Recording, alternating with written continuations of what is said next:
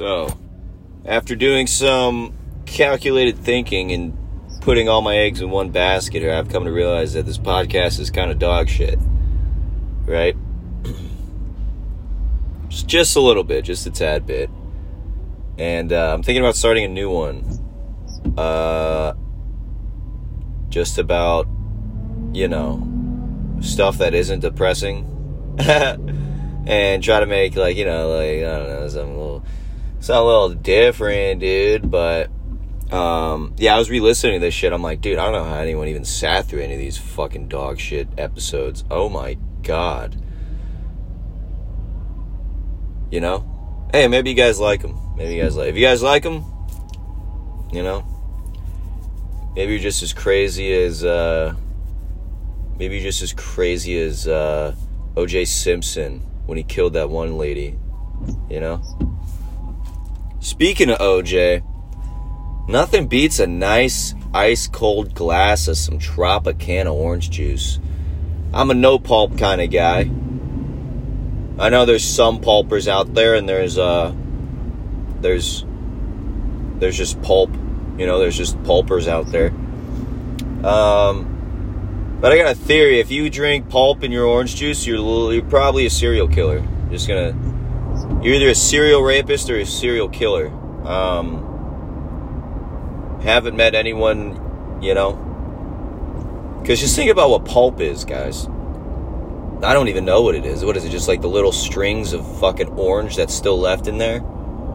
And you're just guzzling it down, your little fucking throat cavity, feeling all the slime hit the side of your gullet. I mean, hey, some people might be into that. I don't know. But, for me, it tastes like I'm drinking semen.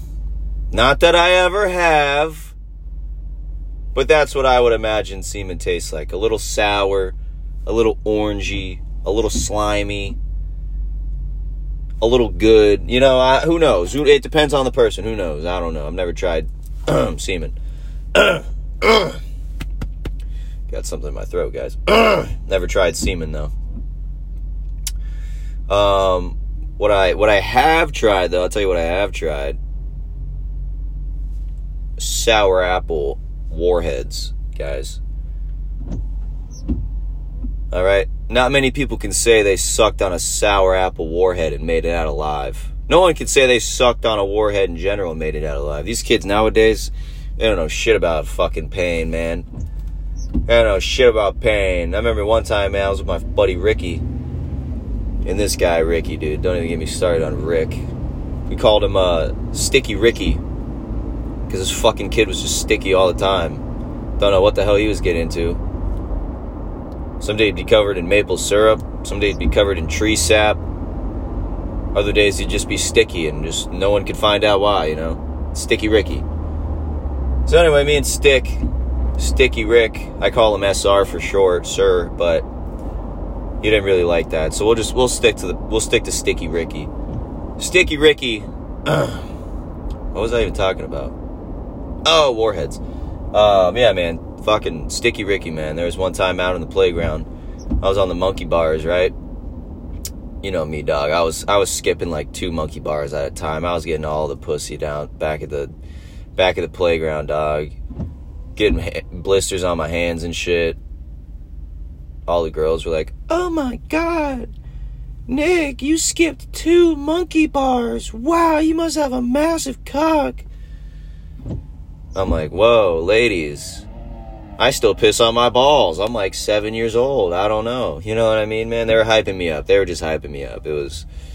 I had to put them back in their place. I appreciate it, but it's like, ladies, come on. Calm down, right? So anyway, Sticky Ricky comes it's probably in about grade 3, maybe grade 4.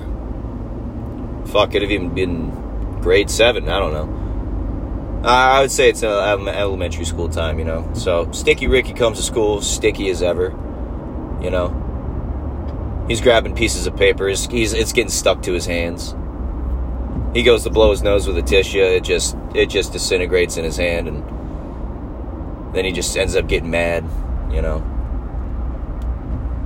Goes to give somebody a hug. He can't ungrip him because he's just stuck and you stick to him. He stuck to him. What the fuck? So anyway, Sticky Ricky comes to class. He's got just a pocket full of warheads, you know.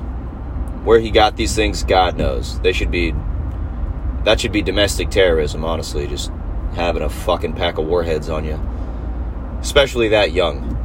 God, us kids didn't know what we were getting ourselves into. Fuck. We could have killed ourselves, you know? But he's got a pocket full of warheads and a spirit full of dreams. I don't know. But this man, Sticky Ricky, I'm looking at him, you know, I'm curious. He's digging around in his pockets. Pulls out a warhead, pops one in his mouth. Looks at me and smiles, you know. One of those smug smiles. One of those I kind of want to punch you in the face smiles, you know. One of those looks like he kind of just farted or had a really nice poop smiles. But for some reason it just agitates you. We've all been there. You guys know what I'm talking about. So then I look at him and he pops another one in his mouth. He's going 2 for 2 now. Then I look over. He's got 4 in his mouth. Sticky Ricky's on the verge of a brain aneurysm. Right? So then he looks at me and says, "You want one?" You know, because his mouth is full of warheads. I said, "Sticky Ricky, I am never, ever gonna accept any offer you give me, you sticky piece of shit." You know? Then he calls me a pussy. And I didn't really know what a pussy was. I was too young. I thought he was calling me a cat, you know? And I thought that was pretty cool. I had 2 cats at the time. I was a cat guy. I like cats. So it didn't faze me too much, you know? Didn't faze me. Then Sticky Ricky proceeds to come over. And I don't even know if I want to say this right now, guys. But Sticky Ricky comes over and basically tries to shove a warhead up my ass, right? I said, "Ricky, I'm not having that." So I defended myself. And then Sticky Ricky, as he's lying on the ground dying, says his one final wish is for me to eat a warhead of his. And you know, if you ever seen a man look death in the eyes, it's not a pretty sight, guys. It really makes you question a lot of things, and it really makes you take your life for granted. But anyway, I accepted Sticky Ricky's offer. Popped one of those fucking green apple warheads in my mouth. And the next thing I know, I'm in the ER, guys. I'm in the fucking ER. And I need surgery. What kind of surgery, you might ask? A quadruple pulmonary bypass, guys. What that even is, couldn't tell you. Is it even real? Who knows? But I was in the ER, right? And I needed surgery. Bad. And guess who was there right by my side? Sticky fucking Ricky, guys. And you know what this man says to me? He says, "I always knew you were a pussy." And that always stuck with me, because I never knew what it meant, you know? And then a year later, I was over at my buddy's house, and he showed me porn for the first time, and then I found out what a pussy was. That wasn't the best of days, but it made me the man I am today. And then we had another character. His name was Shitty Smitty. This dude always smelled like shit. God knows what Schmitty was getting into that day. He'd just walk in a room, you just knew he was there because of the stench. Just walk in a room and just be like, "Damn, Schmitty, you smell like shit." You know? Every day, just smell like shit. Shitty fucking Schmitty, guys. Don't really have too many stories about Shitty Schmitty. He actually passed away at a young age from, he got hit by a train. But, you know, enough about Schmitty. Yeah, guys, I mean, if you learned anything from that story, I'd say just keep your head up, keep on fighting, and don't give up, man. You know, you can do anything you set your mind to, guys. That's what I want to make this podcast more about. I want to make it more positive. You know, I want to make it more optimistic, more, what's the word? Can't really think of it right now. But just know, once I figure it out, I'll make another podcast and let you guys know what the word was I was talking about. But in other news, guys,